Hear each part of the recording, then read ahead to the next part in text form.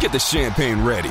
The NBA Finals are here. Welcome to the NBA Finals. Let's raise our glasses and our rings to the two phenomenal teams left standing. My goodness! Here's to high-stakes action, to thrilling moments we can't miss. He ties the game at the buzzer! And to crowning our next champion. Here's a toast to the NBA Finals.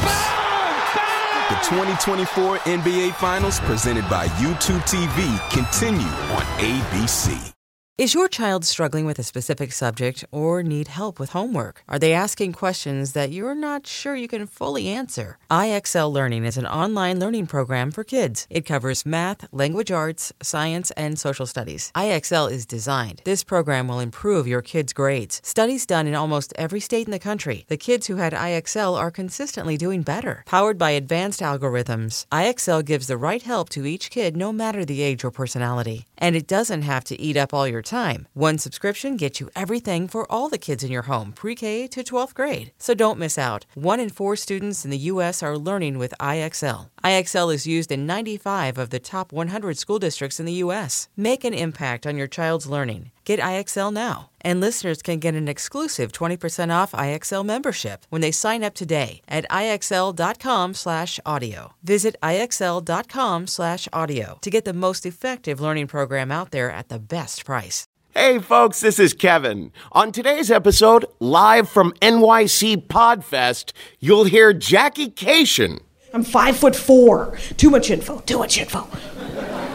But Kevin told me it's a podcast, so I gotta describe myself. Anyway. That and more. But before we start, I just want to say, trips to the post office are never convenient. So why not get postage right from your own desk with Stamps.com? Stamps.com even gives you special postage discounts that you can't get at the post office, including first class, priority mail, express, international, and more. You'll never pay full price for postage again. Here's how Stamps.com works. Using your own computer and printer, you buy and print official U.S. postage for any letter or package. Then just hand the mail to your mailman or drop it in your mailbox. It's that easy. It's no wonder 500,000 small businesses are already using Stamps.com. We use Stamps.com at Risk and the Story Studio, and we love it. And right now you can use our special promo code RISK to get this special offer. It's a no-risk trial plus a $110 bonus offer that includes a digital scale and up to $55 free postage. So don't wait. Go to Stamps.com before you do anything else. Click on the microphone at the top of the homepage and type in RISK. That's Stamps.com. Enter RISK. Also, as you might remember, Chris Castiglione was a member of the Risk team for a long time. He created our site at risk-show.com.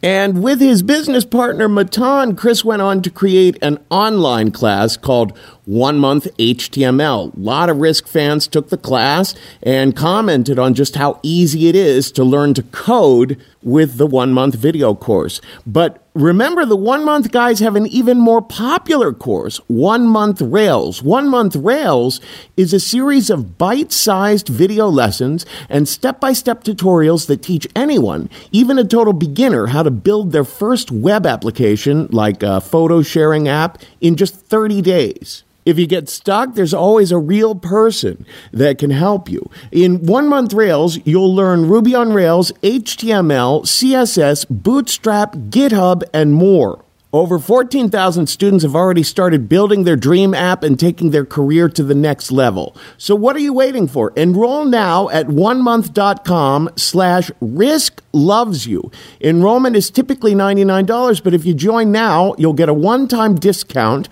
of 25% off for joining. And, of course, you'll be helping to support Risk. Again, it's 1 Month Rails, 30 minutes a day for 30 days, and you'll actually build your first web app. And now, here is Risk live from NYC Podfest 2015. Whoa, whoa, whoa!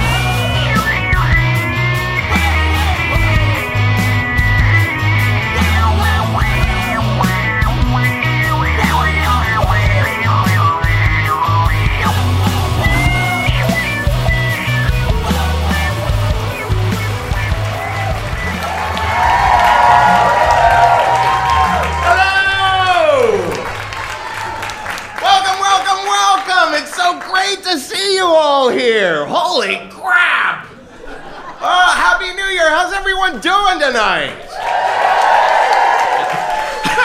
I think we're all just very grateful to have gotten through this first fucking week. Holy shit! We all got up to a real start, didn't we? Oh my goodness, massacres and it's always like the busiest damn week of the year. If someone should record a song, it's the least wonderful time. But we're at the weekend. We're at our first weekend of the new year, so let's celebrate it! Now, how many people here have heard the Risk podcast before? Just in case you haven't, if you're a newcomer, if you were just grabbed off the street in this peculiar neighborhood, Risk is the show where people tell true stories that they never thought they'd dare to share in public. So, it's the kind of stories you would not hear on NPR, right? It's the kind of things that Ira Glass cannot run. I've even gotten emails from him before where he said, I don't think we can do this story, Kevin. Maybe you could. So nothing is too X-rated, nothing's too emotional, nothing's too inappropriate. We say nothing's inappropriate until something most definitely is. And that's usually me. If no one else applies that, I do. Now, ordinarily on Risk, we have these themes that are, they're kind of like big themes. We'll have themes like euphoric or bewilderment or outrage. But because this is the biggest show we'll have done in New York City in ages, we decided to go with a much more profound theme tonight, and that is butts. The truth is, I just brainstorm a bunch of words and give it to my producer, and they land on whatever the fuck date they landed on. So I'm like, oh shit, our big Bell House show is butts? Anyway, here's the thing. The themes are actually kind of optional for the storytellers, so some of our storytellers will indeed stray rather far from butts. But I'm someone who rarely does. I really and truly do believe that there may be no one in the world as obsessed with butts as me. And, it's very funny because, I'm not telling a story tonight because we've got 5 phenomenal people, but there's not enough time for me as well. So I'm like, well, fuck. The guy who's definite, every one of my stories is pretty much about butts. What it is it's my pursuit of butts that gets me into certain circumstances, right? Like the story about the time the guy forced me to tie my shoes to my balls. There was the time, a lot of you might have heard the Kevin Goes to Kink Camp episode of the show. But there was also the time I went to Kink Camp and had to teach a class called Everything You Can Do to a Butt Other Than Fuck It. And it was 90 minutes of me talking to everything I've ever done to butts. And then at the end, some young man raised his hand and he was like, you forgot that you can poke a butt with an electrified cattle prod. I was like, oh my God, I forgot that one. So I was like, all right, I'll take down my pants, I'll take down my underwear, and you, son, can shock me with an electrified cattle prod. Now, I did not think that, it's always best to be in bondage when that sort of thing is going on, because I flew. It's not an embellishment. I flew like Superman directly into the student body, slightly injuring 2 of them.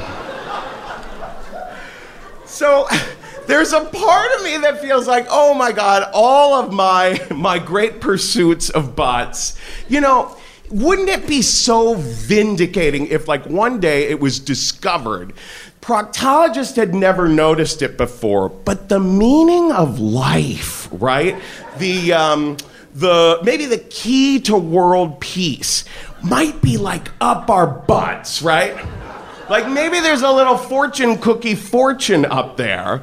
And if that was ever discovered, then everyone would think amazing things about me, right? People would be like, holy crap, Kevin Allison, like so selflessly spent all those decades with his face stuffed in butts.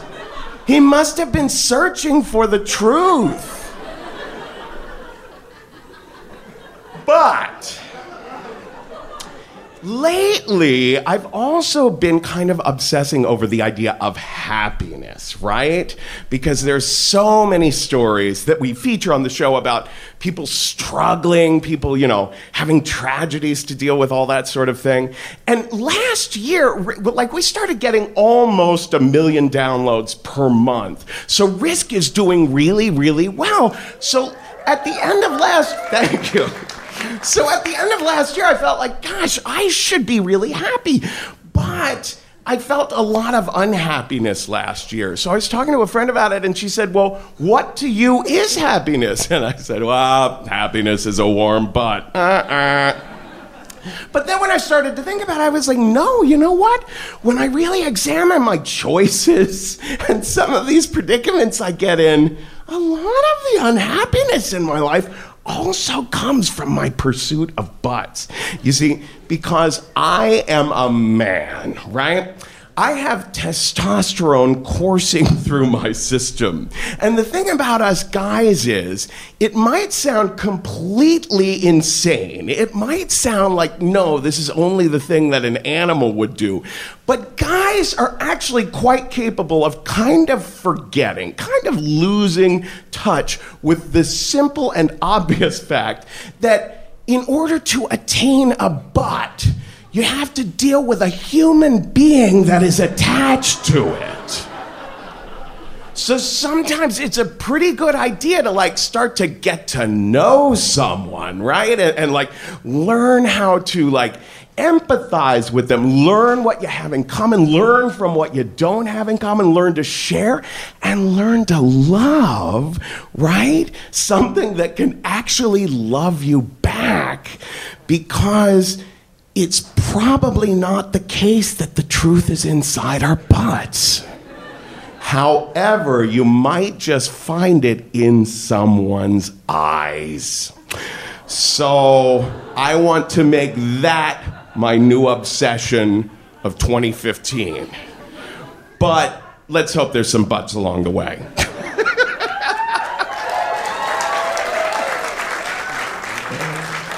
All right, I want to bring up to the stage our first storyteller. Now, he is going to be here tomorrow night at 9:30, along with Jackie Cation. They're doing a show called The Dork Forest / Ding Donger Matt Bronger.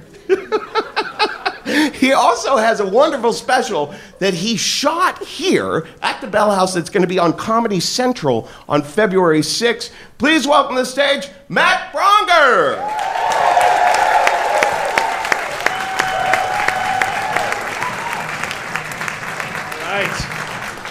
Thanks, gang. Give it up for Kevin, would you? Keep it going a little bit. All right. Here we are. But I've never, ever told this story in public, and I'm fucking horrified. But that's what the show's about, and I believe comedy is about honesty. Just to start, let's get real honest right now. I have a hemorrhoid right fucking now. Right now. Talk about butts, huh? Yeah. Dig it. This has a hemorrhoid.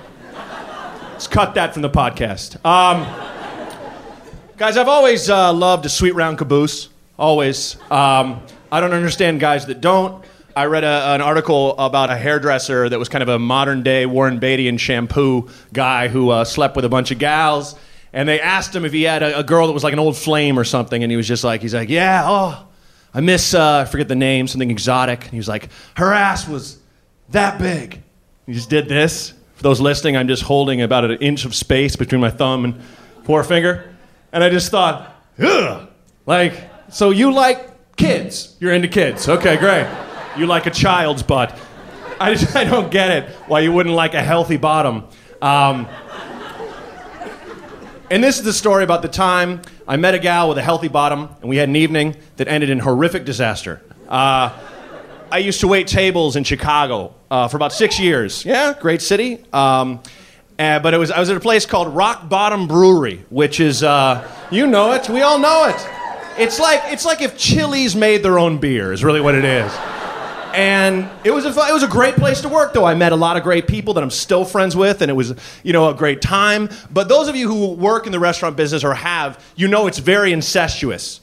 Everybody's always fucking each other because you basically have the same schedule. Like, you're night owls, you're out late when you're done, and then you keep drinking, and then people just hook up with each other, and it's just like, well, fucking punch in and go, I can't believe I was in you last night. All right, let's start. I'm your bar back. This is ridiculous. Whichever way it goes, but it's an understood thing. It's a, fraternal sororital order. Sororital, is that a word? Thanks for the yeah. I love the straight ahead. Yeah, it is. I need that in my life. I'm a mess. But one night I got off early and went drinking, and I believe it was like a Thursday or a Friday, and that never happened, that I'd get off that early. It was a real slow night. My friend was working. This is a person that I had never hooked up with, and she was mostly because she was also my other friend's girlfriend. And I got don't cross the streams, right? So I went out to have a couple drinks by myself, pregame it, as the kids say, and I told him where I was going to end up. And I'd had a couple drinks and a shot or two. I was a real maniac back then. I think I was like 26, 27. She shows up with some other friends of ours, mutual friends, and her brother and sister. And this friend of mine I mentioned had a sweet, sweet, sweet bottom. And her sisters eclipsed it in a magical way that I still look back on and just go, mwah, to the heavens.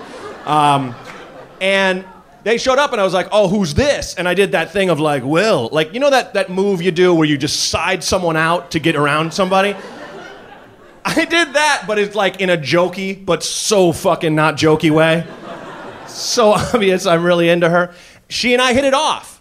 And we were joking, but then became real, like, together, where she's like, oh, I like a tall man. What's your dick like? And I'm like, not great, but I love your bottom. And we laughed. All of that's true. We're loving the fact that we're enjoying each other's company like this, right? Like, we feel like an island in and of ourselves, because other people I've drank with, I've had fun with, and all this jazz, but this is a new person. We're new people for each other. I'm like, let's hit some other bars. And so I'm taking them to like the bars that I loved. I lived on the north side of Chicago at the time. And she and I were doing this thing with the shots around the arms together, the toast, and just getting hammered. And we're at that level of drunkenness where you're just like, why doesn't everyone just love each other openly? AKA, let's make out at the bar in front of everyone, even though they don't know us. And we have a lot of friends here that are with us we can horrifically embarrass. So she and I start just crashing them up derby kissing, like just smashing our mouths into each other, eating each other's faces. That thing where you're not groping each other's bodies, but you're kind of tonguing each other's eyes and ears. Just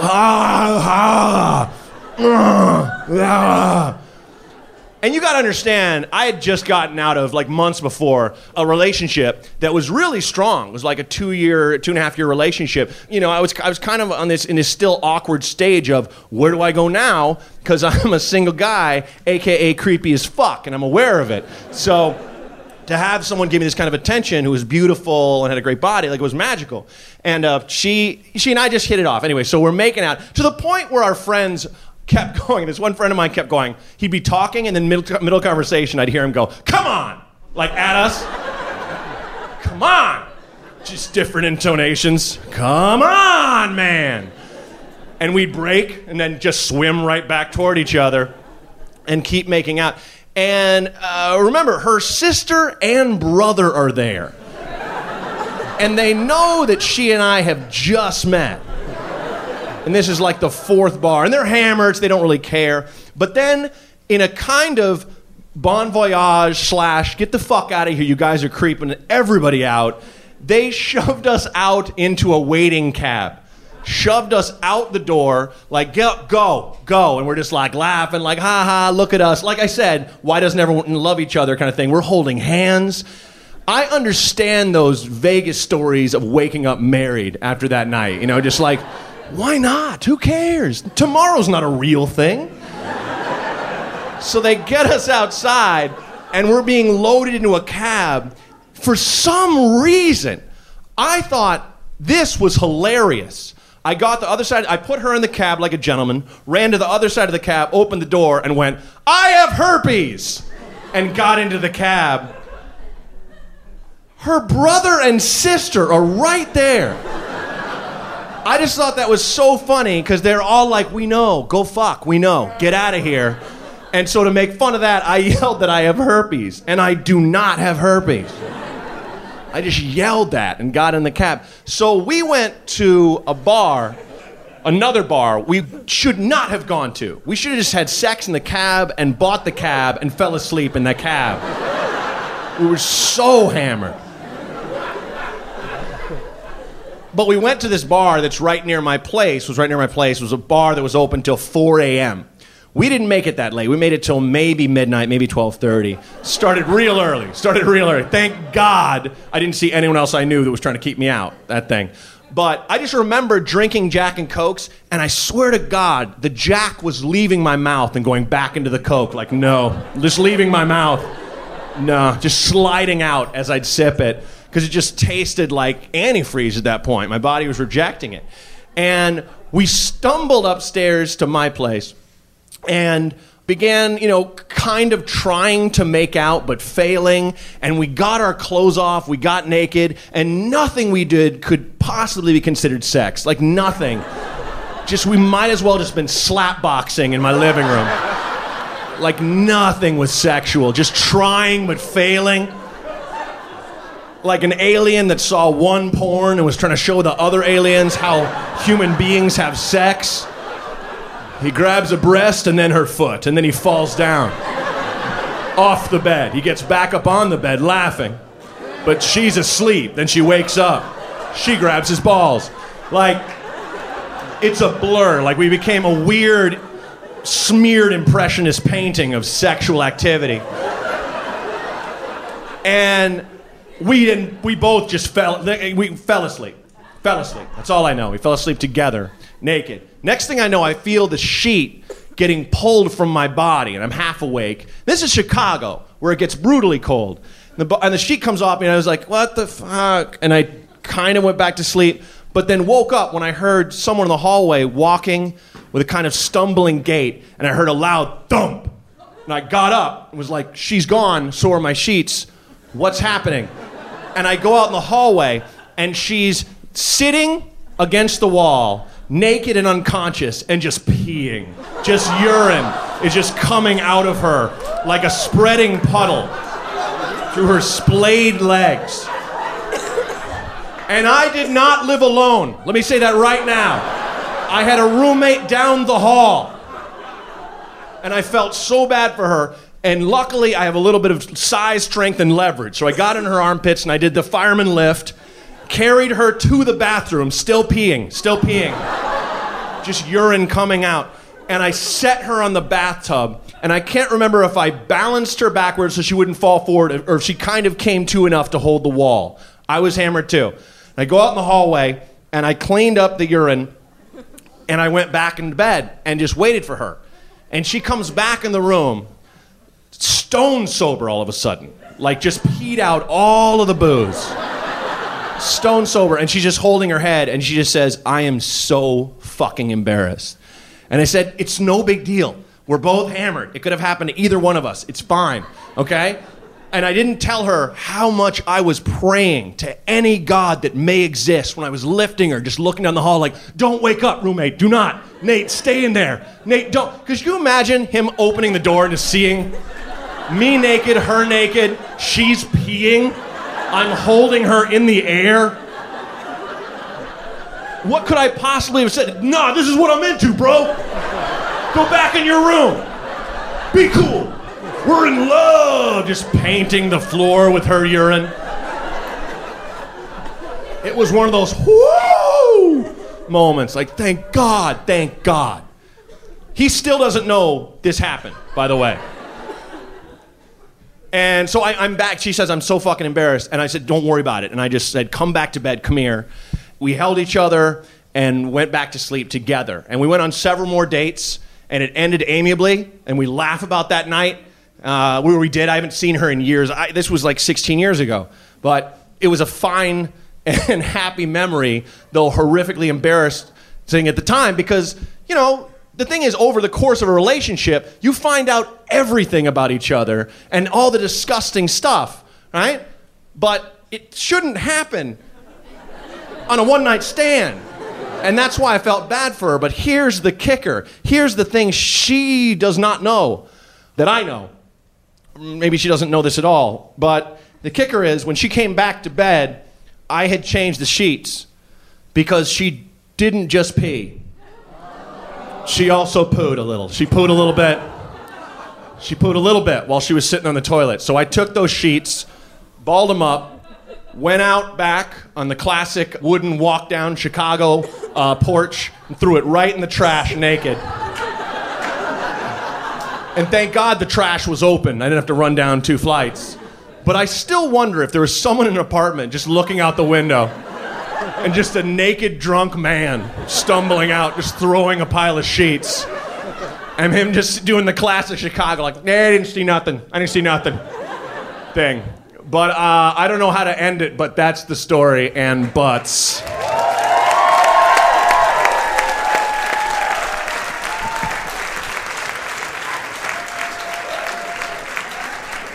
Matt Bronger!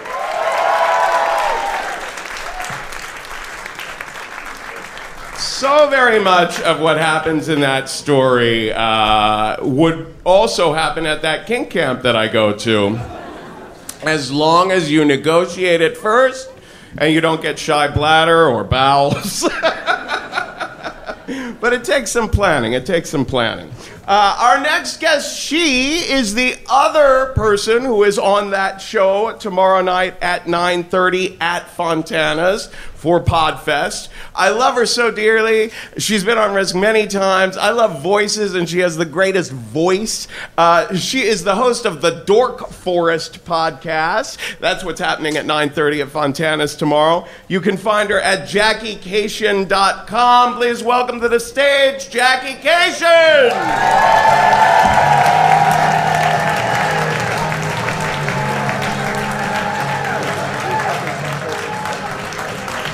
Yeah, I'm not telling that story. Holy shit.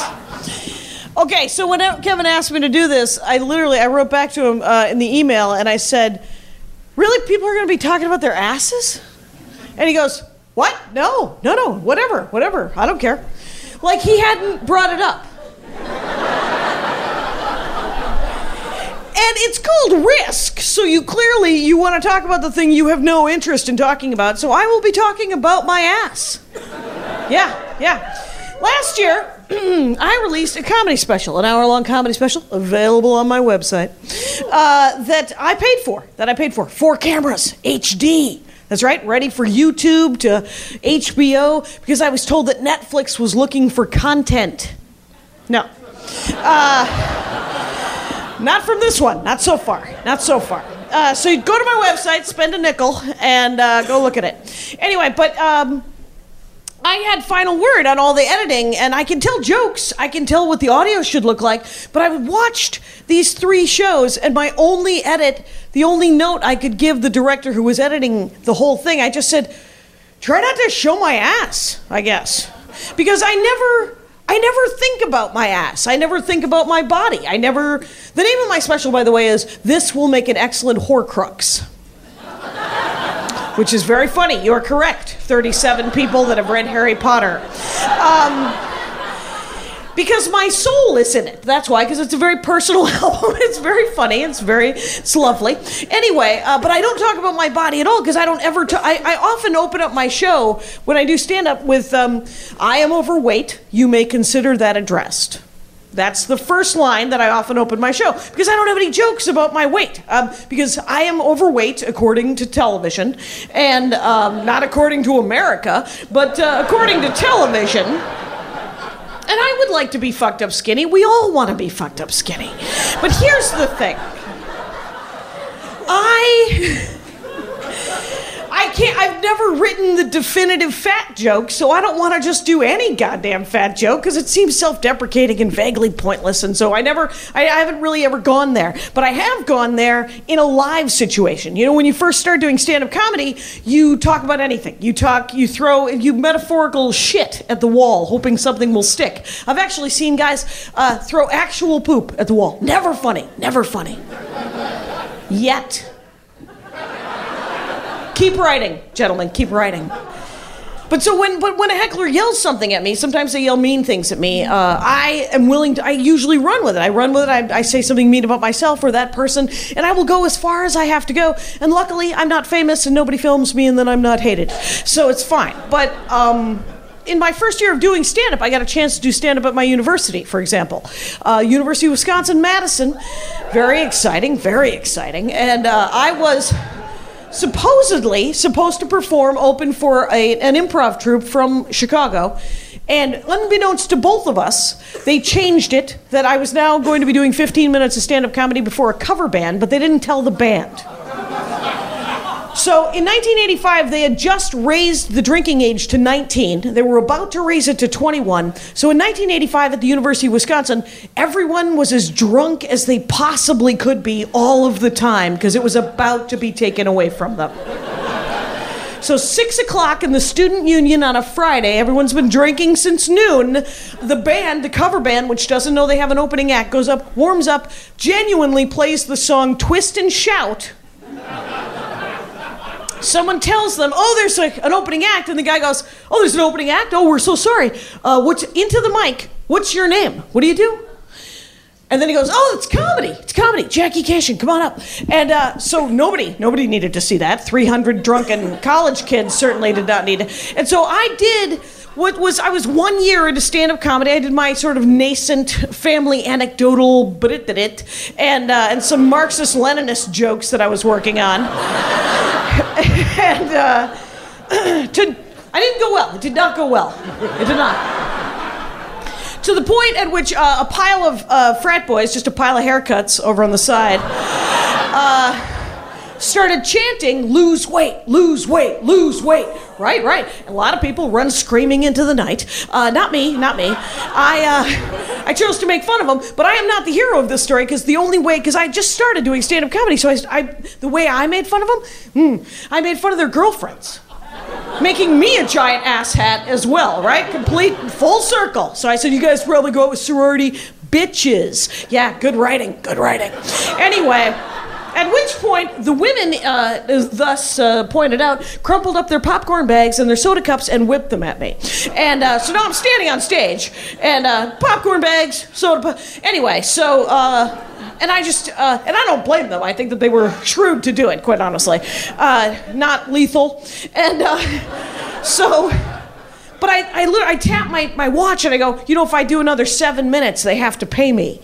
So I'll be up here, talk amongst yourselves. And then it ended well. A stoner in the front row handed me a joint, and it was fine. But I have looked like this. This is, I've looked like some version of this. I weigh probably 190, right? I'm 5'4". Too much info. But Kevin told me it's a podcast, so I gotta describe myself. Anyway. I'm like, just fucking Google image me for the... Anyway, what else do you need to know? How old I am? Cut me in half, count the fucking rings. Anyway, so... But I've looked like some version of this, right? Since I was 16 years old, give or take like 30 pounds, this is what I've always looked like. And as a heckler, an audience, or even like casting people, you aren't gonna make me feel worse about my body than my stepmother did or my father did. Not a chance in hell. I didn't even know that I had body images. I always assumed that my body was what it was, which is my stepmother whatever. It's, I have relatively large breasts that I never have out. I mean, they're for private use, is what they've always been. And I never thought that they were conducive to stand-up. I'm sure that they would have been if I had used them correctly, but I was busy going, this has been what it's like since I was 16, I'll be over here. So it's fine, And my stepmother was a hairdresser, so I had a shag haircut for a long time, lady mullet, very, very glamorous. And when I was... See, because my body was essentially, it was to be mocked by my father. My father mocked all of us openly, and what he mocked me about was about my body. And my stepmother, despair, that's what my stepmother was despairing of. She thought that I could never get my shit together. And I just eventually just learned to accept it, and it was fine. I was like, oh, well, this is what I look like, and it'll be fine. So when I was 14, I remember hearing that this one girl in my class had the perfect butt. The perfect butt. And my mind was blown. I left gym class, and I had to go find Kathy Merrick in class and look at her ass. And I was already a weird kid, and now I'm circling some poor woman, some poor child woman, looking at her ass. She was a good-looking person in any case. Her sisters, by the way, had the exact same butt, the same awesome butt. There was all this talk about how great the Merrick sisters' asses were when I was 14 for some reason. And I was trying to figure out what this guy Jim loved about her ass. And she was good looking, and her mom, I believe, also a hairdresser, but she looked kind of 60s, kind of pale, good skin, long hair. But, she had, what I realize now, is a perfectly proportioned ass, like what you're really looking for in the world of butt, right? Skinny waist, flared hips, nicely rounded cheeks, tapered, reasonably shaped legs. Very weird to define it out loud, but I think that we all know what I'm talking about. My ass, I never look at myself from the back. I only look at myself pretty much in the mirror, just my head. I brush my teeth, I change my clothes, I wash, I bathe. I do all the things. I put on makeup sometimes, not this evening, but sometimes, and I kind of use other people as a mirror. Like if my hair isn't brushed in the back, or my clothes are wrinkled, or I've leaned on something, I get that information from the outside. It isn't ideal, but, and even though I never do talk about this stuff on stage, people are very full of information to me. I am very approachable, and they like me, and so they would like to somehow affect change with what is happening in front of them. They don't like what they're looking at. They think it's sad, and they'd like to talk to me about it. 4 months ago, a woman at a show came up to me afterwards and said, "You shouldn't eat after 7 p.m. That was unsolicited. I didn't ask for that. And that was the first thing she said to me. And then she said, "Oh, and you're really funny, really funny." And I was like, thank you. And but like paleo, raw, vegan, vegetarian, macrobiotic, it's all been explained to me in great detail. And asked, by the way, a lot about working out. And I currently do not work out. I have in the past. I've tried. You know those tapes from the 90s, Buns of Steel? I did those. So I got talked into those. And I got talked into joining a gym. For more than 10 years, I was a member of a gym, Bally's. And I'd go off and on for 10 years or so, and sit and walk and even run on a treadmill in a disgusting, not fun, sweaty, news-showing gym. And I'd lose some weight. And then I joined Weight Watchers. People said, you should join Weight Watchers and write down every bite you eat. So I did. I did that too. And I lost some weight. I never lost all of the weight that I was supposed to lose, according to my family. My cousin's very good looking. So I'm never going to look like them, turns out. And I knew I was bored with the gym. I knew I was bored with eating salad. So as I tend to do here in America, to deal with this stuff, I am like Oprah. And I pull out my credit card and I pay for things. That's what I do. That's what we all do. We pay for things. I paid for a dude to personally trade me. And that was painful. My back still hasn't recovered from his enthusiastic, not fun training. So, and everyone insists that you have to find the exercise that you think is fun. And I've gotten a lot of input that I need to take a class, because that's where the fun is. The fun is in a class. I don't know how that's more fun than not taking a class, quite honestly, but it's fine.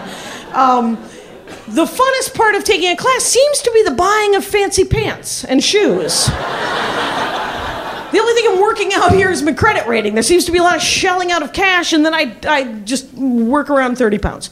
So it's very weird to me. And then I know I've drifted off my ass. And by the way, I've drifted off my ass. Someone write that song. We're in Brooklyn. Please write a song with the lyrics, "I've drifted off my ass." And I'm still susceptible to society, right? Like, I'm not a dead person. I'm available. But I'm trying to relearn what I learned as a child, that I'm going to look like this. You can like it, you can not like it, you can book it, you can not book it, you can fuck it. You can try to fuck it, you can want to fuck it, you can not want to fuck it, and that's fine. I will go along with my life. I will continue to be internally uncomfortable and insecure, and secretly I will work on it. I will work on it, because I am alive. Because it's in the air, it's in the water of our very, very, very privileged life. Recently, I was told that I could throw money at it. Again, I was told that for $5,000 that I do not have, I could jumpstart. Let me get this right. Here we go. Let's do it. Let's find it. I could jumpstart weight loss, anti-aging, and detox. That's right. $5,000. I could jumpstart it. 1 week, $5,000. I could also go to Paris and eat a croissant every day. Yeah. I'll be going to Paris if I ever have $5,000. And I will save $5,000 specifically to go to Paris and not go to grown-up lady fat camp. So,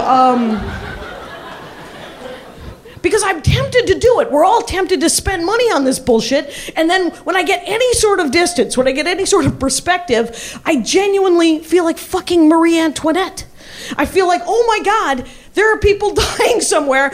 I'm thinking about not eating and someone making me not eat. I'm going to hire someone to slap a sandwich out of my face. It feels very rude. Very, very rude. But I do want to be thin and fabulous, and I want to look like Annette Bening. My greatest problem with looking like Annette Bening in 1995 is that I've never looked like Annette Bening.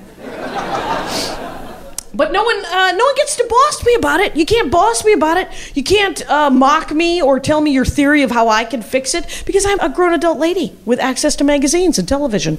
I've heard all the theories. I'm fine. I'm fine as I am. I'm fine as I am. As far as you know, I am fine as I am. Now, the last time my father made a crack about my weight was probably 20 years ago. 20 years ago. We were in the car. I've been doing stand-up for about probably 5-6 years. And we were in the car, and he made some crack. I don't even remember what the crack was. And I said, yeah, you gotta stop making comments about my weight, Dad. It actually hurts my feelings. And he goes, well, I'm just kidding. I'm just kidding. And I said, yeah, right. What I'm saying is that it hurts my feelings, and you gotta stop doing it. Because if you do it again, I'm gonna make fun of you, and I do it for a living. And it's really gonna hurt.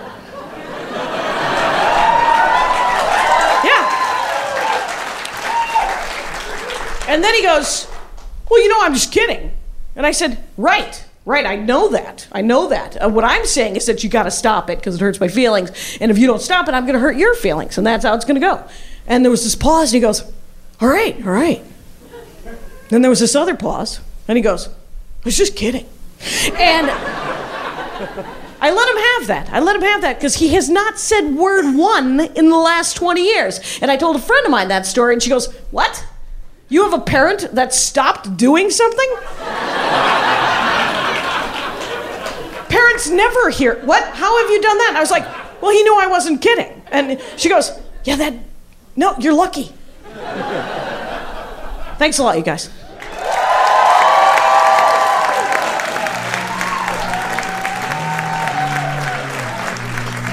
Jackie Cation!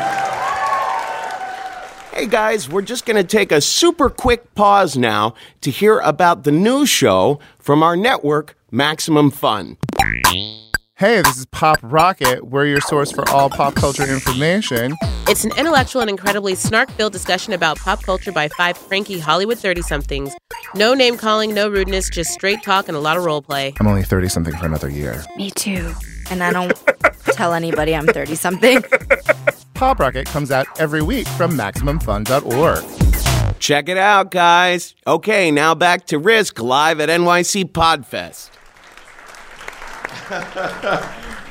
Just the subject of parents and buds just reminded me of something that just happened over Christmas. I have, they say you want what you haven't got. The reason I'm so obsessed with buds, I've always thought, one of them at least, is that I don't have one.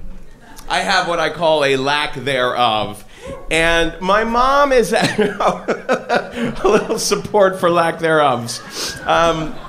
My mom is at that, she's 76 and she's starting to really lose her memory. And over Christmas, 3 times she said to me, "Your pants hang low on you, you know?" And I was like, "Yeah, Mom, I have no butt, you know." I mean, when I was younger, she was very aware of this, and we would shop to try to get stuff that didn't... I should wear suspenders is what it boils down to. If I'm in a hurry, I may very well lose my pants. But she said it 3 times, and finally I was like, "Mom, I have a lack thereof, and this Christmas you seem to be looking at it quite a lot." So yeah, I got the Buns of Steel stuff in the 90s as well, and you know, it's bullshit. Fuck that. I'm just gonna find it elsewhere. Look for butts outside your own.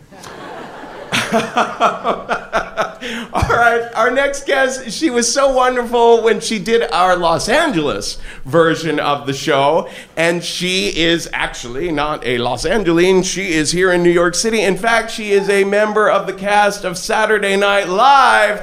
Please welcome to the stage, Sasheer Zamata!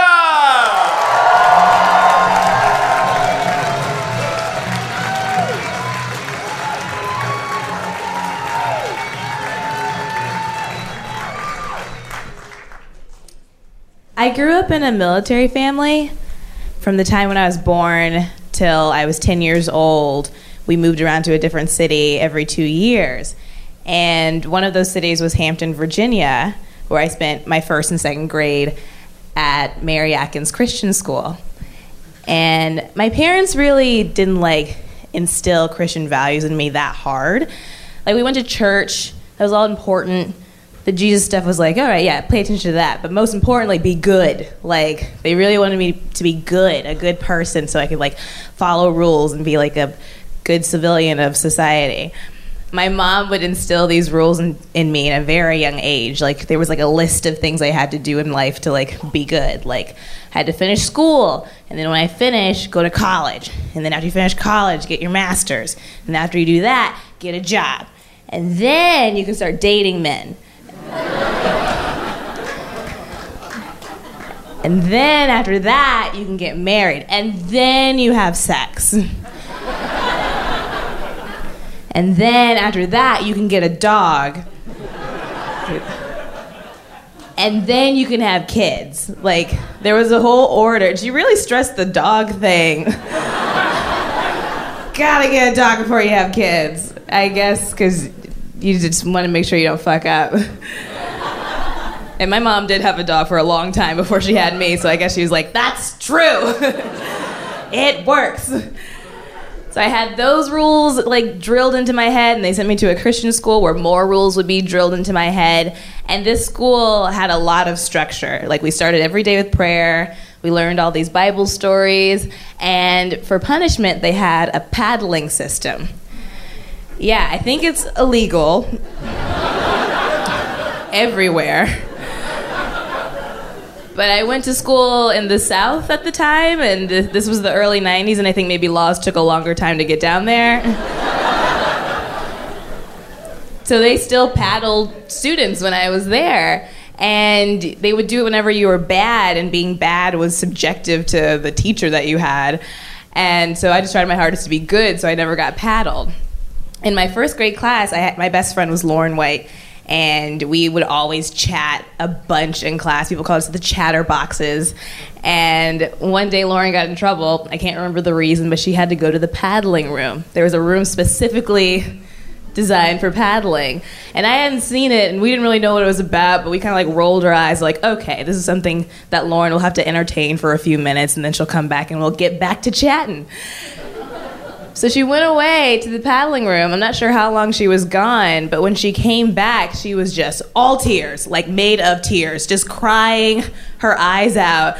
And I was scared because I had never seen her or anyone cry this hard before. And I was like, what happened in that room? What did they do to you? And she couldn't actually explain because she was doing that like breathe cry thing where she couldn't get the words out, like they hit me, like couldn't get it out. And I was like, oh, I will never go to the paddling room. I don't ever want that to happen to me. So I tried my hardest to be good, but that didn't last very long because it did happen to me. The first time I got paddled, I kind of deserved it. I was like part of this after school program where kids, if your parents got out late, they couldn't pick you up right after school. You had to like wait and just have more school. So that's what I did. And so school let out, and one of my friends, Brandon, left his spelling book on his desk. And I was like, oh, I don't want him to get his spelling book thrown away. So I'll just keep it for him and bring it tomorrow so that it'll be safe. And some bratty girl saw this whole thing. She was like, like a Charlie in the Chocolate Factory character, like just like just always, just so annoying. She saw me pick up Brandon's book and was like, why do you have Brandon's book? And I was like, oh, because I'm going to give it to him tomorrow. I want to keep it safe. And she was like, you probably have a crush on Brandon. And I was like, no, I'm 6. I don't have a crush on anybody. I don't think like that right now. But she wouldn't believe me. She kept pushing it. It was like, no, you have a crush on Brandon. You like him. And then kept making fun of me for the rest of the day. And then even when we were outside playing, she would like keep making fun of me. And it got to the point where she was behind me. She camped behind me. I could feel her presence, her stinky presence. And she tapped me on the shoulder. And she didn't even have to say anything. I knew she was going to say something about Brandon. So, like, I didn't give her the chance to say anything. I just turned around and slapped her across the face.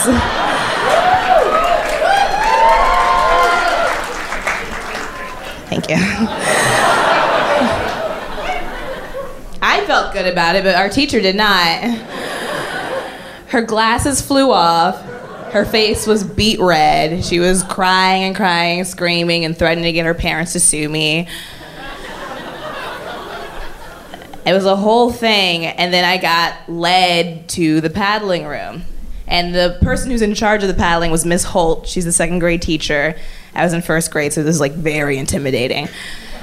And Miss Holt was this very tall, very thin, white-haired woman. And looking back, I think, like, she was so frail. Like, it must have taken all of her energy just to hold that paddle. But at the time, it was terrifying. She was like, oh, she's a witch. She's scary. This is all threatening to me.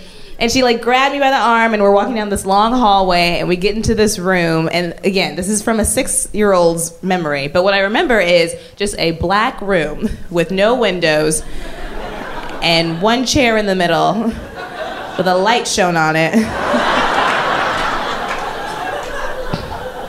And then we had to lean over the chair. And Miss Holt would paddle us with this, like, thick wood, like, fraternity-style paddle. Again, this is from a 6-year-old's brain. I don't know if that's actually what it looked like, but that's what it felt like. I mean, the whole anticipation and buildup of all of this was the scariest part of it. I don't even know if she actually hit me that hard. Probably not. She could have flicked me on the forehead and I would have thought the world was ending. Like, Christians are really good at instilling fear in people, so that's what I was feeling. And she, like, paddles my bottom 3 times, and then tears start coming. And it's just like, oh, this is the worst. I never want to hit another person again. And then I don't. So time goes by, and then I get paddled again because I said the word damn in class. I know. I think it was something stupid, too. Like, I missed the sign up on some field trip or something, and I was like, damn! And my teacher was like, to the paddling room! And Miss Holt drags me down the hallway again and then paddles me and then tells my parents that I said the word damn in class. And my mom asked me, where did you learn this word? And I said, Roseanne. Roseanne was my favorite TV show on Nick at Night.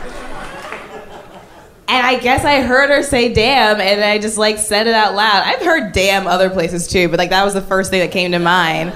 I wish I didn't say that, though, because then they banned me from watching Roseanne. And I was like, this is unfair. This is one of the most feminist shows on TV right now, and you're going to take that from me? I need this. I wasn't learning a lesson. They didn't teach me why that word was bad. They just took a good thing away from me. And so I started feeling like indignant to these old paddling things, and I just started to realize that they were just built out of fear. And my mom would like do the same thing, but like much better than the school. She would like pull me aside and we would have discussions whenever I was in trouble, which was so scary. I hated that word. Like, do you want to have a discussion? No. No, I do not. And discussions meant that she just put her face really close to my face and in low tones told me what she would do to me. And that was scarier than anything. If you don't sit down right now, I'm going to sit down for you. Oh my God. Oh my God. I don't know what that means, but it's scary. She's going to sit down for me. So I never wanted a discussion. But paddling seemed less scary than that. The last time I got paddled, it was for talking too much. I was chit-chatting away with my chatterbox best friend, and the teacher, I guess, silenced us one too many times and said, all right, that's enough talking, off to the paddling room. And this time, I actually didn't feel fear. I was like, wait, this is wrong. This was the first time I was like, this is actually unjust. Like, you're just silencing me for no reason. We're not doing anything. We're not having class. I'm just talking and you don't want to hear it anymore. Just because you don't want to hear me talk anymore doesn't mean I have to stop speaking. So that's when I started feeling like indignant about everything. That's really the start of it. And Miss Holt took me to the paddling room, and she paddled me 3 times, and in my mind, I willed myself not to cry. I was like, I will not give her anything. They're not going to put one over on me and try to win and think that they have power in the situation, because I know they're wrong, and I have a right to speak. So I'm not going to cry. You can say I'm bad if you want to, but you're not getting anything out of me. And then I went back to the classroom, sat down, and everyone's like, oh my gosh, are you okay? What happened? Did she paddle you? And I'm like, yeah, she did. She paddled me, and I don't care. And that's the last time I got paddled. I tried my best to be good, but like I really didn't care. And then we moved to California later, and I started going to public schools, which is much different. Much different from Christian schools. A lot less structure, but still some good kids. And I say relatively good in comparison. But what I did get out of going to this Christian school, like I didn't get all the values that they were trying to teach me, but I did learn how to stand up for myself and how to feel self-pride that someone can't take away from me. And I know that those aren't the lessons they were trying to teach me, but that's definitely what I learned. All right, thank you very much.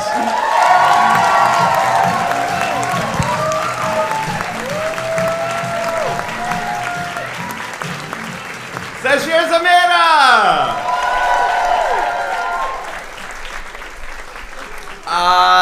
That reminded me of a little story that I told within that episode, Kevin Goes to Kink Camp. The first time that I went to this kink camp that I sometimes now teach at, I was erotically spanked for the very first time. There was this event where you sign up on a piece of paper to spend 15 minutes having a professional dominatrix or dom man just do one thing to you, over and over for 15 minutes. And I had never been spanked, and this older woman who just exuded this really motherly, I don't know, so there's something, I really trusted her, and she seemed to really know her stuff about spanking. So I signed up, and I'm like, yeah, let's do this. And so I had to take my pants down and get on this spanking bench, right?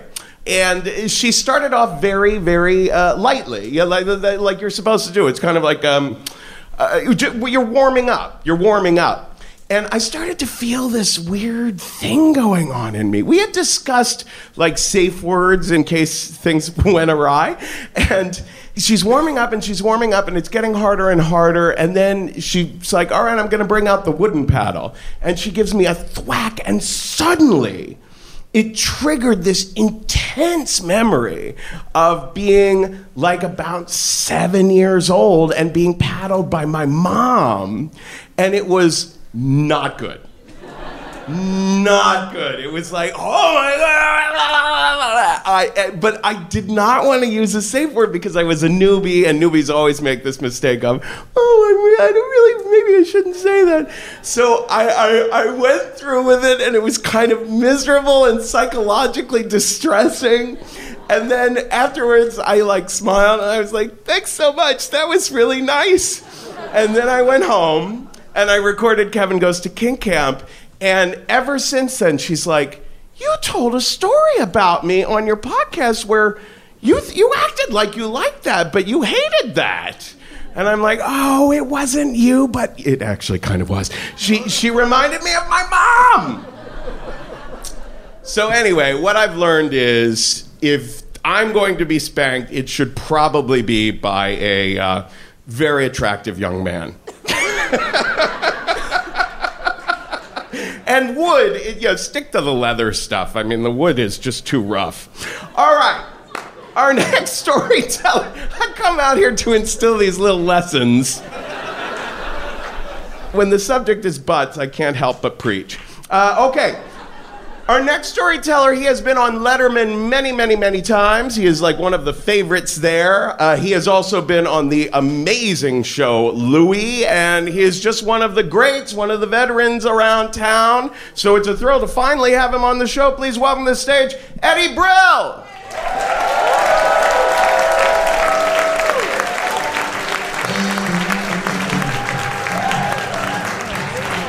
Very nice.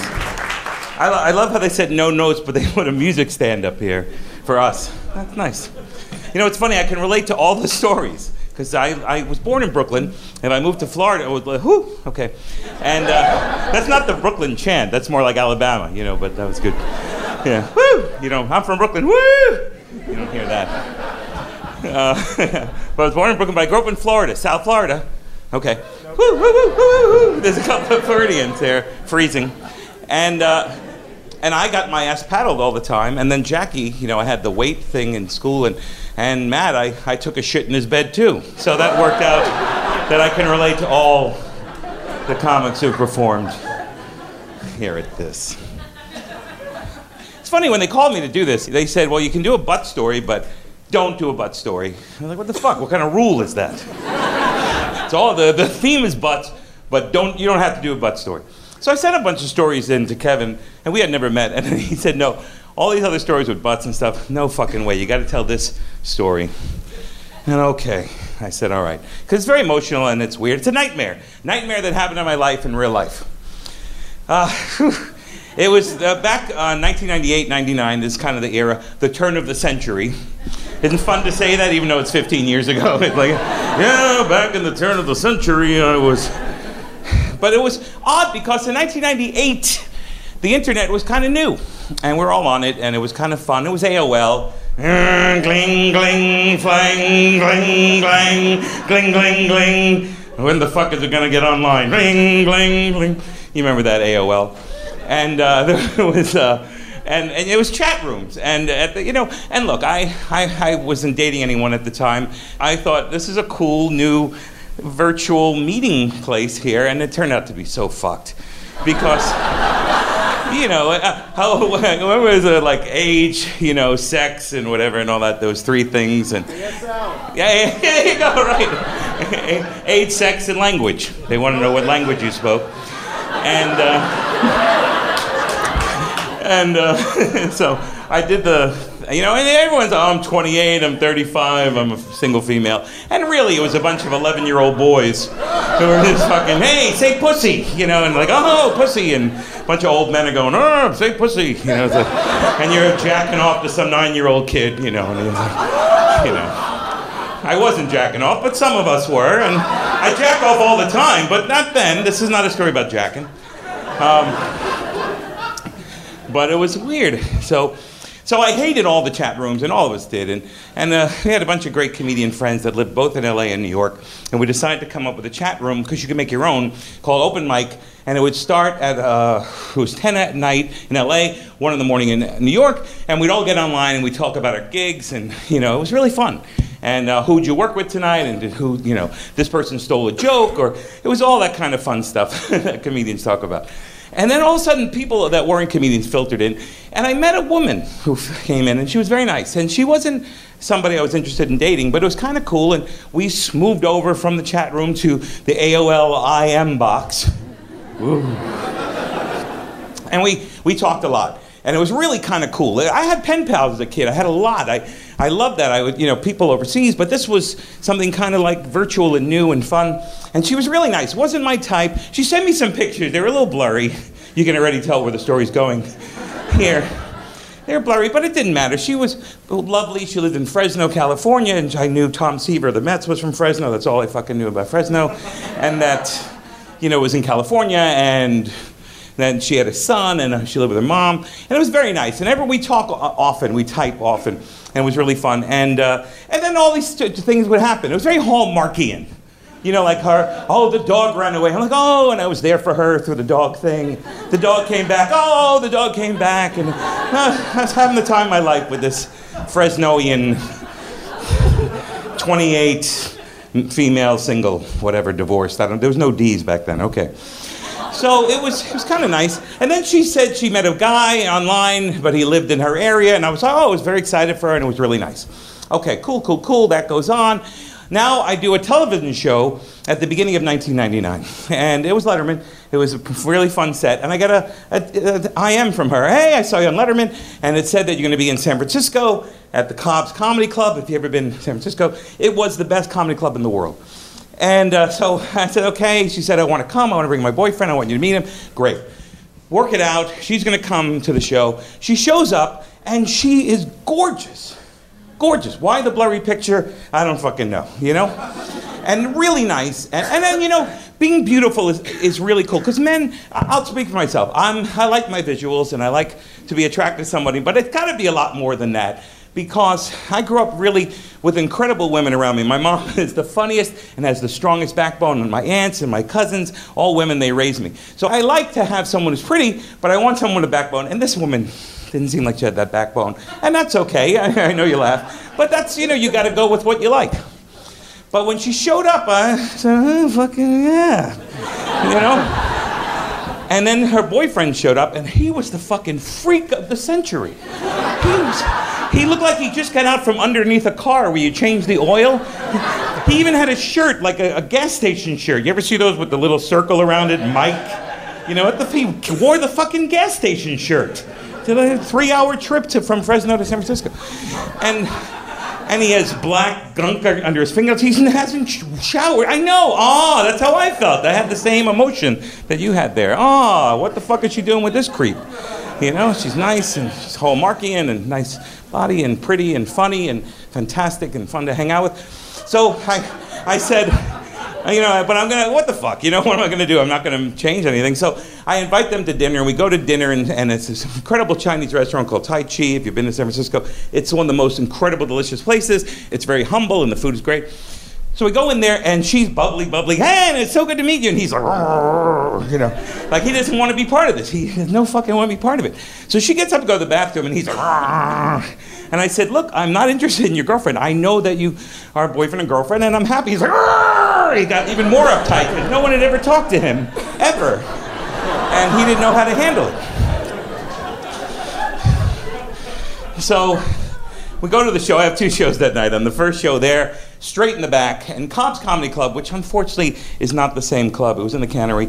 It was beautiful, and it was intimate, and it was always great comics, and the guy who ran it put the best comics on the show together. I mean, every show, like me, Dana Gould, and Mark Maron, that was the fucking show. I mean, this guy was so smart. But this was before those guys were famous and everything. So he was smart, and he always put good people together. And she was sitting in the back, and weirdly enough, right straight back, but there was lights just on their table, like it was a movie just for me to see. She was like smiling, and he's like, he really doesn't want to be here. Show's over. She said, so nice to meet you. He doesn't give me eye contact. And she said, I'll call you tomorrow. We'll have breakfast, blah. So the next morning, phone call. he doesn't want me to have breakfast with you. We're going home now. I fucking knew that right away. Surprised that he didn't drive home right away, but he probably had to change the oil before he left, you know. So anyway, so they take off. 4 months later, I get a phone call. Hey, what's going on? You know, how you doing? I want to come to New York. I've never been to New York. I always thought it'd be great to come to New York. And she says, well, you know, I'll be your guide and tell you which way you guys can go. And she says, oh, no, I'm not seeing that guy anymore. I broke up with him, and I want to come see you. Yeah, okay. I'm all right with that. I had never, ever done that where I flew someone or she paid for the tickets, but I was getting all these things for us to do. And I had never done that or have someone stay at my house I didn't know. But I trusted her. She was very nice. So we figured out a date, October 9th. I always remember the date because I'm a big John Lennon fan. It was his birthday. And she was coming Saturday, Sunday, Monday. And she was leaving Monday. And I have it all worked out. Now, what happened during that time, what I had set up, during the daytime before she flew in, I had tickets for the Mets because the Mets were in the playoffs. And if they won that game that day, then they go on to the next thing against Atlanta. And then it was enough time to get to JFK to meet her. And then that night I was doing stand-up New York. I had 2 shows. Usually, in those days, us comics, we used to do 6 or 7 shows on a Saturday. But I knew she was coming in, so I cut it down to 2. I talked to the other comedians, and these talk about a lineup. Nick DiPaolo, Dave Attell, me, and Greg Fitzsimmons, okay? I know. Fucking A. I mean, I've been part of these fucking shows, and it's just normal, but it's when you look back. Those are storytelling shows. So anyway, so I call all the guys and say, look, can I go on first in the first show and last in the second show because I want to have dinner in between? No problem. All right, here's the day comes up. I go to the game. The game is fantastic, exciting. They go to extra innings. I'm like, fuck, I got to leave. Extra innings. If the Mets win, they go on. If they lose, there's another game. So I run out of the stadium. I jump in a cab, tell the guy to turn on the game. Just as he turns on, home run to win the game. Of course, and it's only the 4th time in history that someone had a walk-off home run to win a series.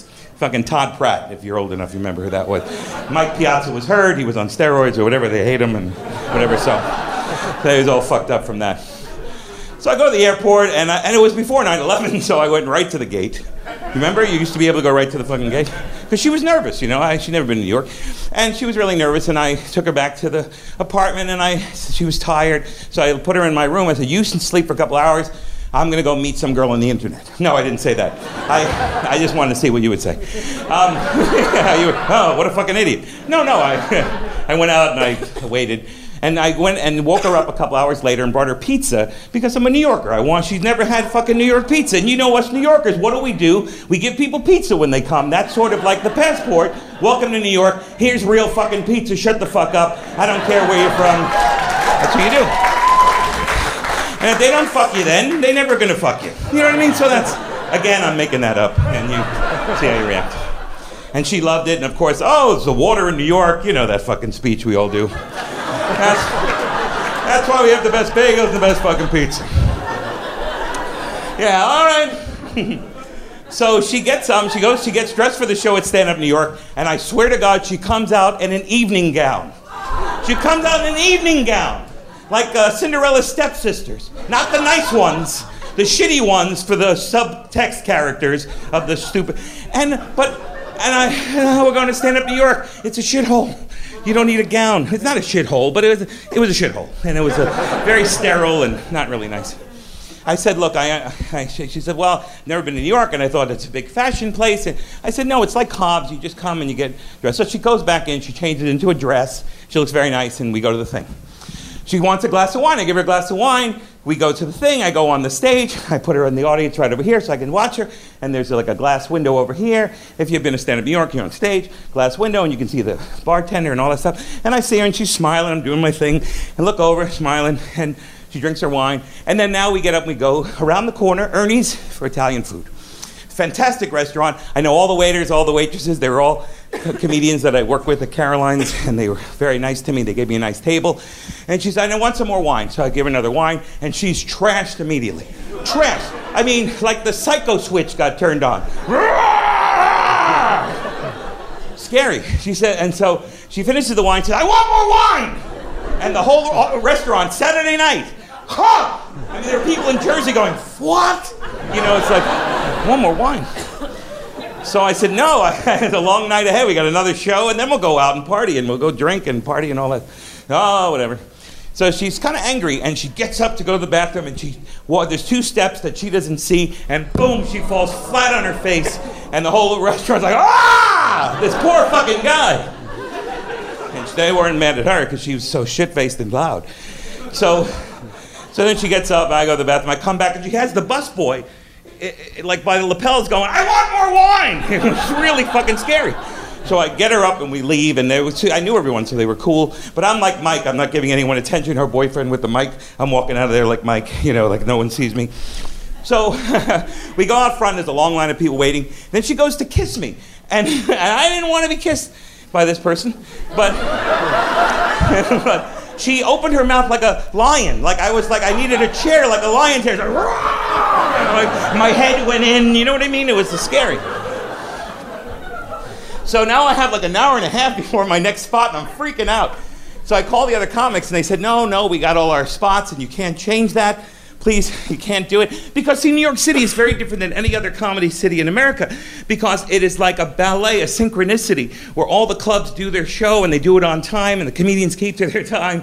And because there are 1,000 clubs going on, and 1,000 comedians, so you have to keep it going. LA, it'll be like, oh, the light comes on, and people are like, fuck that, I'm sort of famous. I'll just talk for another 30 minutes. Fuck you, you piece of shit.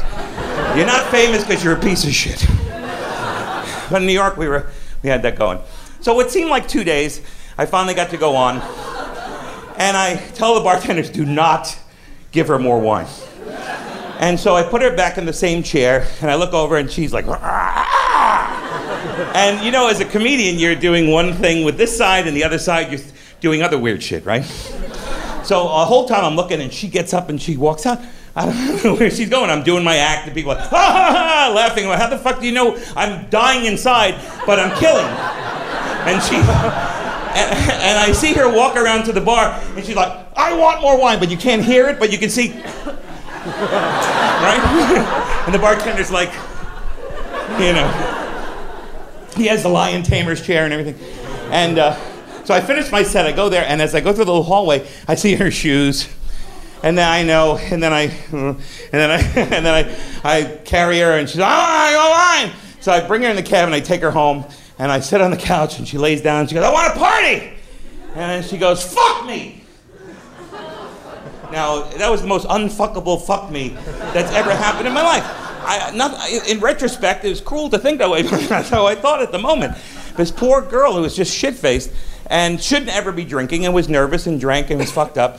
But she goes, fuck me! And then she said, that's all I'm good for, just fucking! Oh, I know. My heart was like, ah. And then that was 2. Here's the hat trick. Then she goes, fuck me, I'm a piece of shit. I know. I'm like, no, what happened to the little girl that I met on the internet? And so I'm fucking her, right? No, I'm just kidding. Cheap. I knew it would get a laugh. Cheap laugh. I picked her up, I put her in the bed, and I went in the other room. I didn't fuck her. I didn't want to. I couldn't. You couldn't. If there was money attached, you couldn't get me hard in that evening. And money attached? What the fuck does that mean?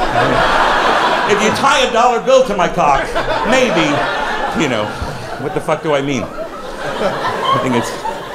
So anyway, I call the airline, and they go, she bought a Priceline.com ticket, we can't make the change. And I'm like, oh no, I want to send her home. Then I'm up till like 5, I call the airline, they go, look, just go to the airport and see what they say. Okay. So I sleep on the couch, she wakes up, and the first thing she walks out of my room is like, and she said, I swear to God, she says, did we fuck last night? Oh, classy. And I said, no, we didn't. You fell down the stairs, and that's where you're bruised. And, she didn't remember that she fell down those stairs at the restaurant. And it was a weird it was mixed up shit you made up in your own head that doesn't exist. Anyway, so I said, no, we didn't fuck. I said, but I have a plan, and let's have breakfast. So we go have breakfast at Kiev. I live in the East Village. And we're having a good time. She goes, I should have never came to New York. Should have never came. I go, Why? She says, because my boyfriend thinks I'm in Reno, and I'm here in New York, and I don't know how to go home early. And I go, your boyfriend? She goes, yeah, he never broke up with him, but he's kind of a douche. And I figured you were nice, and if I came to New York and we got along, then I'd move in with you with my son. And that's how that would work. Where does he think you are? I'm in Reno, she thinks. So, of course, you're going to trust this girl for the rest of your life. Where you going this weekend? Reno? You know, that'd be forever and ever. You know, I'm going to get coffee. Reno to get coffee? So I take her to the airport, and it was just a horror show. And I begged the lady behind the counter, and I lied. I said, you know, my mom told me never to lie. But so I kind of stretched the story. Because if you lie about someone being sick, then they fucking get sick, and then it's on your head, and it's all... And that's why I call my mom Rabbi Giltman, because she does all that shit, and it stays in my head. I don't care how old you get. And I said, her son is ill, and they're staying with the elderly mother. It's kind of true. And they let her on for $100. Because I would have, if they wouldn't have let her on the flight, I would have bought her a hotel room and got her, gave them money for her room service and all stuff like that. She would have went home the next morning. But they let her on the plane, and I fucking danced like I had just won the Super Bowl. And it's very sad. I never heard from her again. It's a very, very sad story. But I didn't meet anyone on the internet for 2 years after that because it's so fucked up. It's a sad story, but it's something that stays with me my whole life, and I wanted to share it with you. Thank you very much.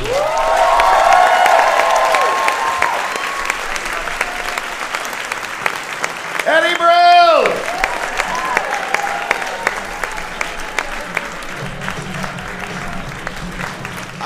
You know, one of the nice things that I learned about the internet and butts, Eddie got me thinking of, is when I first signed up for Twitter, I started following all these news sites and all these pundits that I might not agree with. And what I found was that it was starting to get disturbing to just look at my Twitter feed. I was starting to find that it could instantly disrupt my mood. But then I learned that there are some Twitter accounts that only send out photographs of guys' butts. There's about 5 of them, and all they do, throughout the course of the day is show you another nice butt. And what I found is now it's like, I'll see something in my Twitter like, oh my gosh, there's been a tragedy in Paris. Oh, but here's a nice butt. And then it'll be like, oh my gosh, someone else's podcast is doing better than mine. But you know what? Here's a nice butt. I feel like I have put my Twitter feed on antidepressants. Because it's like a little shot of serotonin to keep things just kind of balanced throughout the day. All right, our final storyteller tonight. He's been on Risk several times, and we just love him. He is a writer for Esquire magazine. He wrote the book, The Year of Living Biblically. You've heard him on NPR. Welcome to the stage, AJ Jacobs.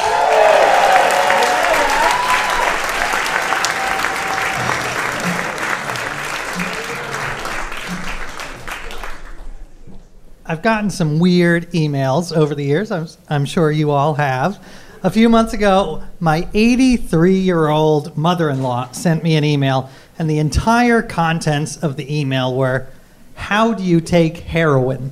So, no explanation, just my mother-in-law, how do you take heroin? That's how she talked. And I was like, what's going on here? Is this for personal use? Is the mahjong not providing the thrills that it used to? And it turns out she was reading a biography of the blues singer Billie Holiday, and she was a bit confused about the method of intake, and she thought, okay, I'm a writer, I must be on drugs. So she asked me, and I did what I could. I sent her some how-to websites and a scene from Trainspotting, and that was weird. So that was weird. But I think an even weirder email was the one I got a year ago, and it was from a guy I didn't know, and it said, Dear AJ, I read one of your books, and I'm your 12th cousin. Also, he said, he continued, you should know that you're related to several European aristocrats and Karl Marx. So I figure the next line is going to be, here's my Nigerian bank account. Please deposit $10,000. But he didn't. He didn't ask for money. And he didn't try to sell me herbal penis enlargement supplements, at least not yet. Instead, it turns out he's a dairy farmer, and he lives on a kibbutz in Israel, and he's obsessed with family history. And he's spent the last 25 years building this enormous family tree, and it now has 80,000 people on it. And when I heard that, I was blown away. That is a buttload of people. That was my butt reference because I'm trying to keep with the theme. Thank you. But 80,000 people, that is like 2 Yankee stadiums full of cousins. And part of me was like, do I really want 80,000 new relatives? I mean, it's a lot of bar mitzvah presents, and I have enough trouble with some of my current relatives, like my cousin who, and this is true, at his wedding, hired a little person dressed as a leprechaun to hide under his bride's wedding gown and then make a surprise appearance at the party and do dirty dancing with the groomsmen. So that's my first cousin. And all of his friends, by the way, they thought this was hilarious. And the rest of us, a.k.a. those who possess souls, we're just sitting there with our mouths agape, and it was the audience in Springtime for Hitler. It was just like, oh. So part of me was skeptical, but another part of me was really moved because here I was alone in my office, but I wasn't alone at all. I was connected to 80,000 people around the world, and not in a fake Facebook way, in a real way. These are my mishpucha, as my people say. And I remember I was feeling depressed that day, as I often am, and partly, thank you for the woo, for depression. I love that. All right. And partly it was because of personal stuff, and partly it was because of the state of the world. I spent the morning reading about the bombings and beheadings, and here's this little bright nugget of positivity, and I had this amazing feeling of being connected to something larger than myself, and it made me feel less alone.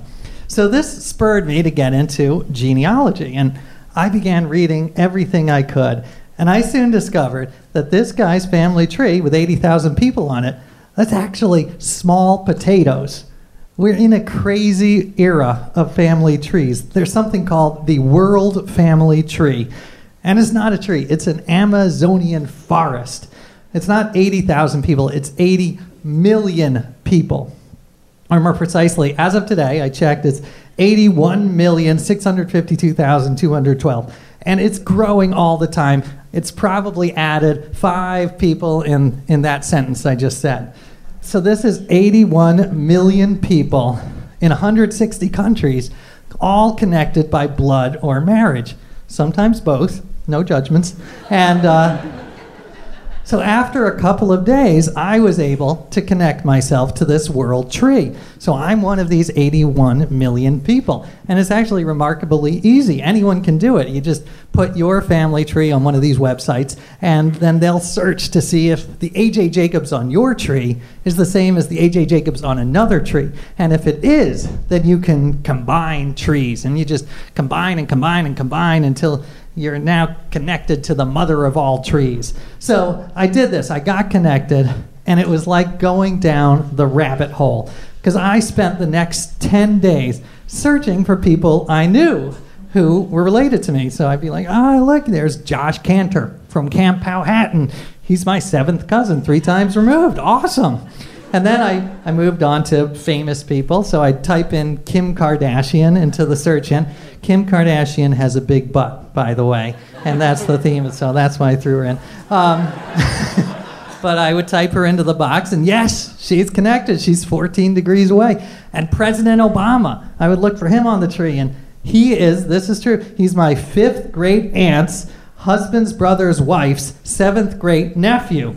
So, practically my older brother. I could knock on the White House door and say, guys, you got any, ambassadorships? Or Kevin Bacon, by the way, is 6 degrees. He's not 6 degrees away. He's like 16 or 17, but he's in there. And it's not all good news. I also found out I'm related to Jeffrey Dahmer, the serial killer. But I will say that's through my wife's side. No offense to my wife, who I'm very scared of. And I did have a little competition with my wife. I would try to find the worst people in the world connected to her, and then the best people connected to me. So that was a mature use of my time. But I spent weeks on this project, and I learned there's another way to get more cousins, and I wanted to amass cousins. I was like the Warren Buffett of cousins, and like a billion cousin-aire. And the other way is DNA testing. So you spit into a tube and send it off, and these services will analyze your saliva, and they'll send you back a list of hundreds, sometimes thousands of people on their database who share enough DNA that they are officially cousins. So I did that, and I got the list back, and I'm looking at my computer, looking through, seeing who my cousins are, interesting, looking there, and I'm like, there's a name I recognize, Julie Jacobs. That's my wife. So there you go. Yes, my wife is my cousin, and I've heard all like I've heard that all. It's very funny, very funny, very funny. But we're not first cousins. We're more like seventh or eighth cousins, but still, we're cousins. I actually found this very interesting. My wife, I thought this is going to spice up our marriage. That's like the forbidden fruit. But she was not as excited. I tried to explain that, we're not alone. Everyone is married to their cousin if you go back far enough. So think about that. So I soon decided this is going to be my next book. I'm going to try to build the biggest family tree and write about genealogy. So I've been doing that for months. I've been researching genealogy. I spend a lot of time at genealogy conventions, which I love, because I don't often feel like a young man. I'm 46 years old, but at genealogy conventions, I am like a baby. It's fantastic. I was talking to this guy, this is just a couple of weeks ago, and I was talking to this guy, and he said, let's keep in touch. And I said, sure, that'd be great. What's your email address? And he said, I don't really use email, but I'll give you my fax number. So that was a little hint. That's a look into the demographics. But I love spending my days researching family, and partly because I like the sense of belonging. And it's a reversal for me. When I was a teenager, I didn't want any connections. I went through this Marxist phase, and now that I know Karl Marx is my relative, it all makes sense. But I went through this Marxist phase. I wanted nothing to do with my family. I was like, why should I care about these bourgeois people just because I share some DNA with them? But then I got older, and as often happens, I turned into my father. And I have kids of my own, and I just want to be around them. And I actually like spending time with my family, even the ones who hire twerking leprechauns at the wedding, because overall, it can be a good thing. It can be stressful, but it's a good thing. And I like the idea of making my family bigger and bigger. And in 10 years, this World Family Tree is going to have almost all 7 billion people on it. And for the first time in history, you'll be able to see how you're related to anyone else on Earth, like how Jay-Z is related to the Pope. And I know I'm a little idealistic, but I actually think that when we see this, that we're all one big family, we might be a little kinder to each other, or at least a little less douchey. That's, you gotta set the bar. And I want my kids to live in a less douchey world. And I've actually seen this transformation in my own life. And I'll give you an example. Judge Judy. I always found Judge Judy incredibly abrasive, just nails on the chalkboard. Then I figured out she's my 8th cousin 3 times removed. And I'm like, you know what? She's not so bad. She's just Cousin Judy. She's just doing her Cousin Judy shtick. And I know that's a trivial example, but I've seen this happen in hundreds of other cases with other people. So a few months ago, I decided, okay, I've got all these millions of relatives. What can I do? And I decided I'm going to throw a party. I'm going to throw the biggest family reunion ever.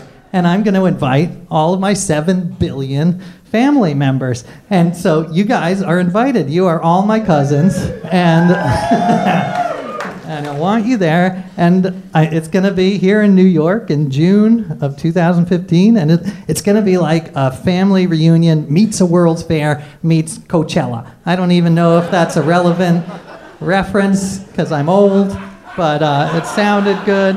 And I've been spending months organizing speakers and music and games and exhibits and food from all over the world, and it's all going to benefit Alzheimer's. I actually have, thanks for the woo for Alzheimer's. And I've actually got these bands playing, including, I'm very excited, Sister Sledge is playing We Are Family. It seemed appropriate.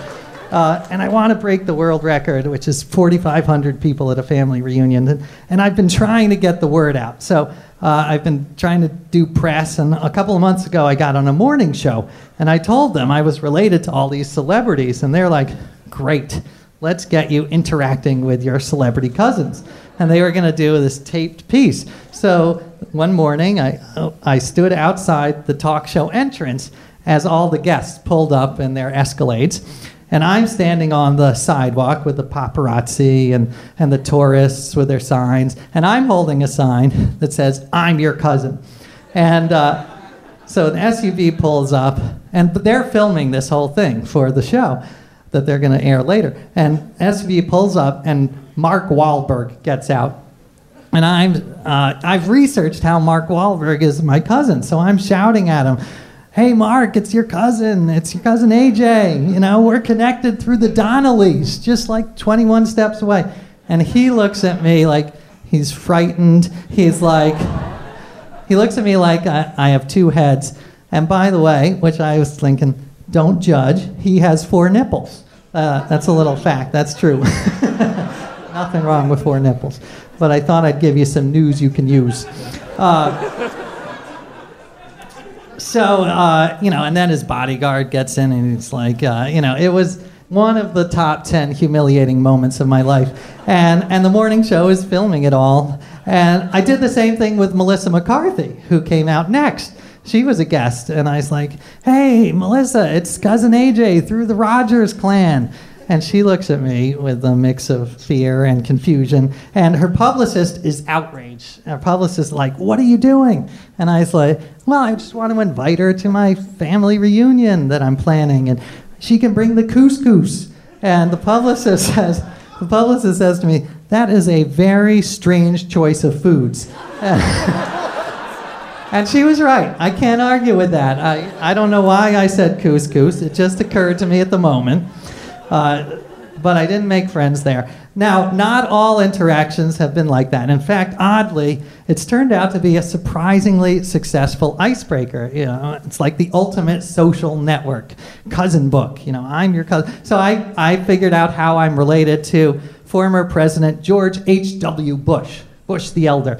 And I called his spokesperson and I said, I'm the president's cousin. Can I come down and interview him? And she was like, I guess, if you're his cousin. So I did, and I met him. And I told him that he's 8th cousins with Bill Clinton, which is true. And he was very excited. And his wife, Barbara Bush, said, that's great, because I always thought Bill Clinton was like a brother from another mother, which I didn't see that coming. Another one I didn't see coming, that President Bush was very excited. He was related to Terry Hatcher. His favorite actress is apparently Terry Hatcher. Who knew? More news you can use. I also got to interview Daniel Radcliffe, who is also my cousin, and I told him, and he asked me to research how he was related to his girlfriend. So I'm not the only one with the, there are a lot of us out there. And I've gotten to meet Chrissy Teigen, the supermodel. I thought it was very important to find her and tell her that we're cousins. So it has gone over well with a portion of people. And we do have celebrities coming to the Global Family Reunion. Henry Louis Gates is coming to give a talk, and Daniel Radcliffe, and Nick Kroll, the comedian, and This is exciting. Michael Ian Black from the greatest sketch show ever, The State, as we all know. Playing to the audience. But I'm incredibly nervous about it. It's coming up. I'm freaking out because I spend all my days planning this. It's like planning the biggest bar mitzvah in history. And I get a lot of questions. People are like, can I stay at your apartment? And I'm like, well, maybe the first 200, 300. And I get some people are like, well, we share 50% of our DNA with bananas. Are bananas our cousins? And I'm like, absolutely. Bring the bananas. They are totally invited. But I'm actually hopeful it's going to work and that it'll raise money for Alzheimer's and my kids will get something out of it. And I went to Chipotle's a couple of weeks ago with my son, and I love you guys cheer for Chipotle's and Alzheimer's, and depression. Those are the three things that I've gotten. I was with my son, who's 8 years old, and his friend, who knew all about the project. The friend, I figured out how he's a cousin, and this guy cuts us in line at Chipotle's, and I was outraged. I was like, what a jerk face. And my son's friend is like, well, he is our cousin, so maybe we should let him go. And I'm like, that is great. What a wise young man.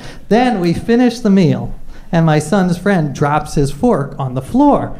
And I'm like, well, you dropped your fork. And he says, yeah. And I said, well, you should probably pick it up, because if you don't, the people who work here will have to pick it up, and they're already overworked. And he's like, yeah, but they're my cousins. They'll understand. So I was like, all right, we have some work to do. But I still think that this one big family is the best hope we've got, and it's certainly the only family we've got. So thank you very much.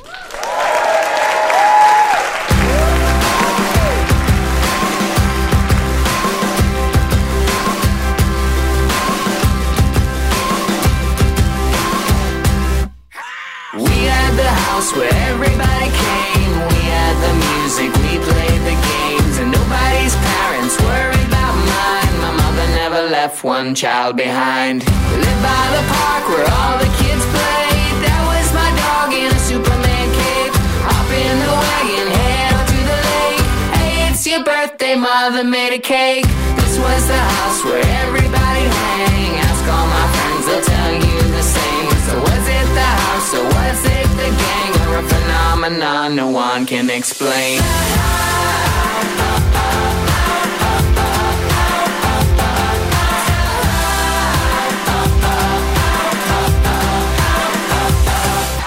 That is all for this week's episode, folks. Thanks so much to Jeremy Ween and everyone else at NYC Podfest. Such a true pleasure. The festival has just gotten bigger and bigger each year, and it's a thrill and a real honor to be a part of it all. This is Air Traffic Controller behind me now, and don't forget that Risk is every fourth Thursday in New York City at the Pit and in Los Angeles at the Nerdist Showroom. So this is the week, if you're listening to this episode the week it was released, Thursday is the day, January 22nd, to get to Risk in New York and Los Angeles. And then on January 24th, Risk is at San Francisco Sketch Fest. We have a huge lineup. Leo Allen, Janine Brito, D.C. Pearson, Dominic Dierkes, and James Adomian. And then on February 6th, we are back in the Chapel Hill Carborough area at the DSI Theater. We actually are still taking pitches for that. The theme is Mad Love, so if you're in the Chapel Hill Carborough area, get your pitches to us. There's still time. And do come out and see the show that night. That's February 6th. You can always find out where Risk is appearing next live at risk-show.com/tour. Remember, Risk is a proud and happy member of the Maximum Fun network of podcasts, and just like all the other shows on the network, we are listener supported. We very much rely on the contributions made from our fans, so if you are interested, go to MaximumFun.org/donate and make a one-time contribution or become a member, and remember to earmark your contribution for Risk. Folks, today's the day. take a risk.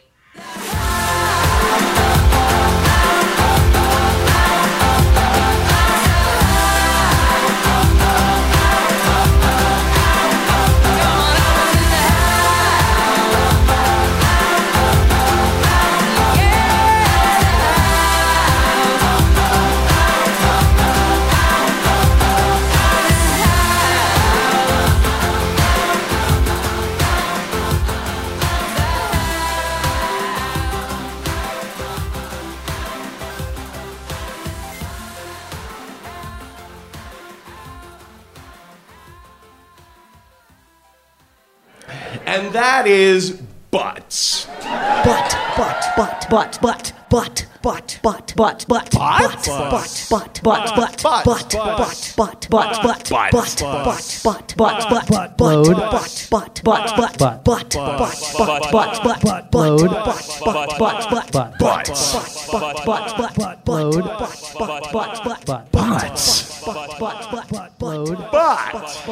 My ass. Butts.